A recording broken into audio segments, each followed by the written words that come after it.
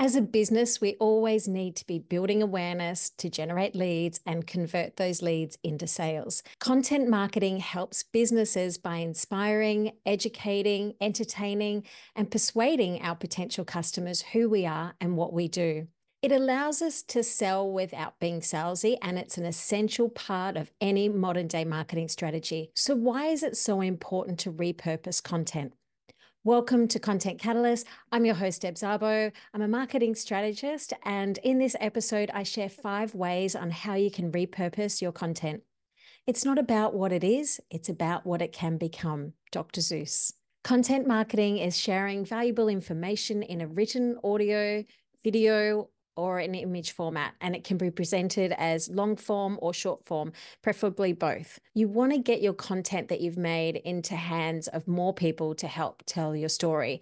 And altering it and refreshing it helps to appeal to new audiences. So what does it mean to repurpose content?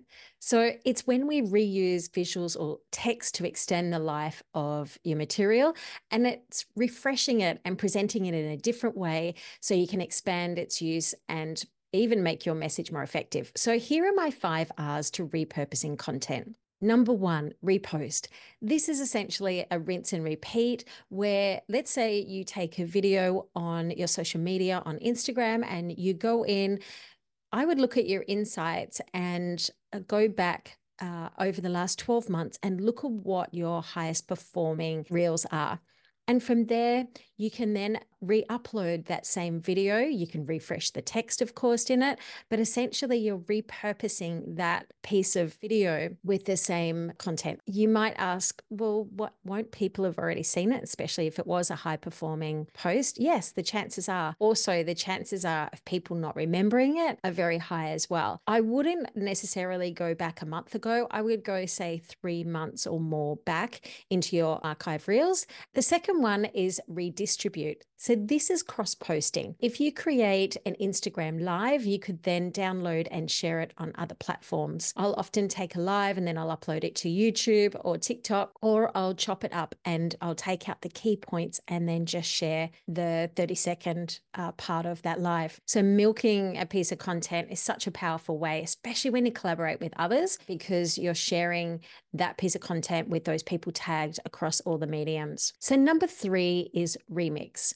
So this is where you take the same content and then you refresh it and you add different music, different text, different captions to give it a new lease of life. The most effective way on how you do this is by building a good content library. So having a content library is one of the best investments that you can make in your business. Now that's whether you get someone professionally to come in and take new images or videos, or you build up your own content library. I'm a massive fan of doing both, and I will pull out content and reuse it from 3 years ago. And in fact, I did it this week in a campaign that I'm doing. So when you are creating a content library, I always look at creating evergreen content. So look at your wardrobe if you are about to do a shoot. I wouldn't have people turn up in big jumpers if you want to use it all year round, same as I wouldn't have them in little sleeveless tops as well. So think about if you want to use your content throughout the year, is having it evergreen, people wearing non-branded clothes and also just neutral tones that don't stand out, they blend in, and that will give extended life to your videos. The other thing that I do as well is I actually will make seasonal content. So for example, if it's summertime and you're by the pool and you want to create content by the pool, then I can pull that out each summertime and use that. Same as if it was winter and I'm doing fireplace shots and things.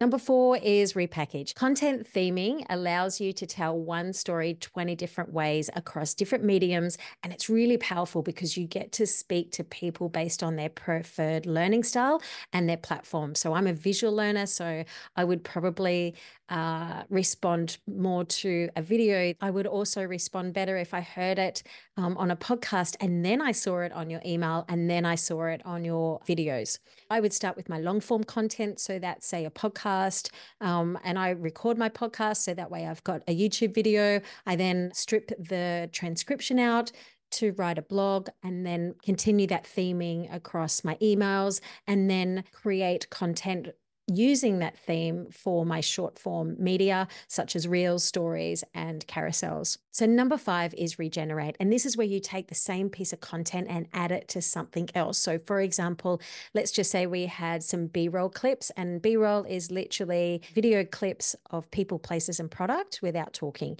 And so let's just say we had a 7-second clip demonstrating something, and then we might stitch that together with 7 to 20 other clips to create a reel to tell a story.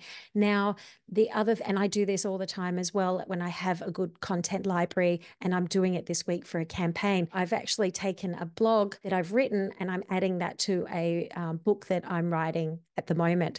So this is where you have an opportunity to regenerate the same piece of content, add it to something else to extend the life of that content. So what about time sensitive and outdated content? I've had professional videos created in the past. You get a beautiful package of an about us, a sales video, a product video, and then all of a sudden somebody leaves or you don't have that product, and then that 1-minute video becomes essentially redundant. So how do we extend the life of those videos without it costing you a fortune? Well, one of the things that I always do is when I get professional videos made like that, I ask the videographer to give me the B-roll shots separately. So that gives me a content library to use for reels and things down the track.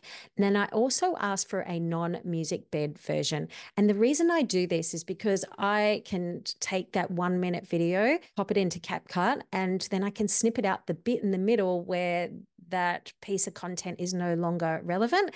And I can then add a new music bed to it, add new captions, and off I go. But if I've got a music bed attached to a talking head video, it makes it so much harder to do that. If you ask your videographer for that non-music bed version in the beginning, it'll make it so much easier to chop it up. Now, also, if you've taken the content and you've created a video, then I always recommend using a video editing app to edit your videos so you can do that. Because if you say edit in Instagram, then you put the music bed on it, you can't snippet up that video like I just said. So that's just something to be aware of. Okay, so how do I make my content repurposing part of my workflow? Well, I start by creating an annual content planner. I break it down each month, considering the campaigns or launches that I'm doing.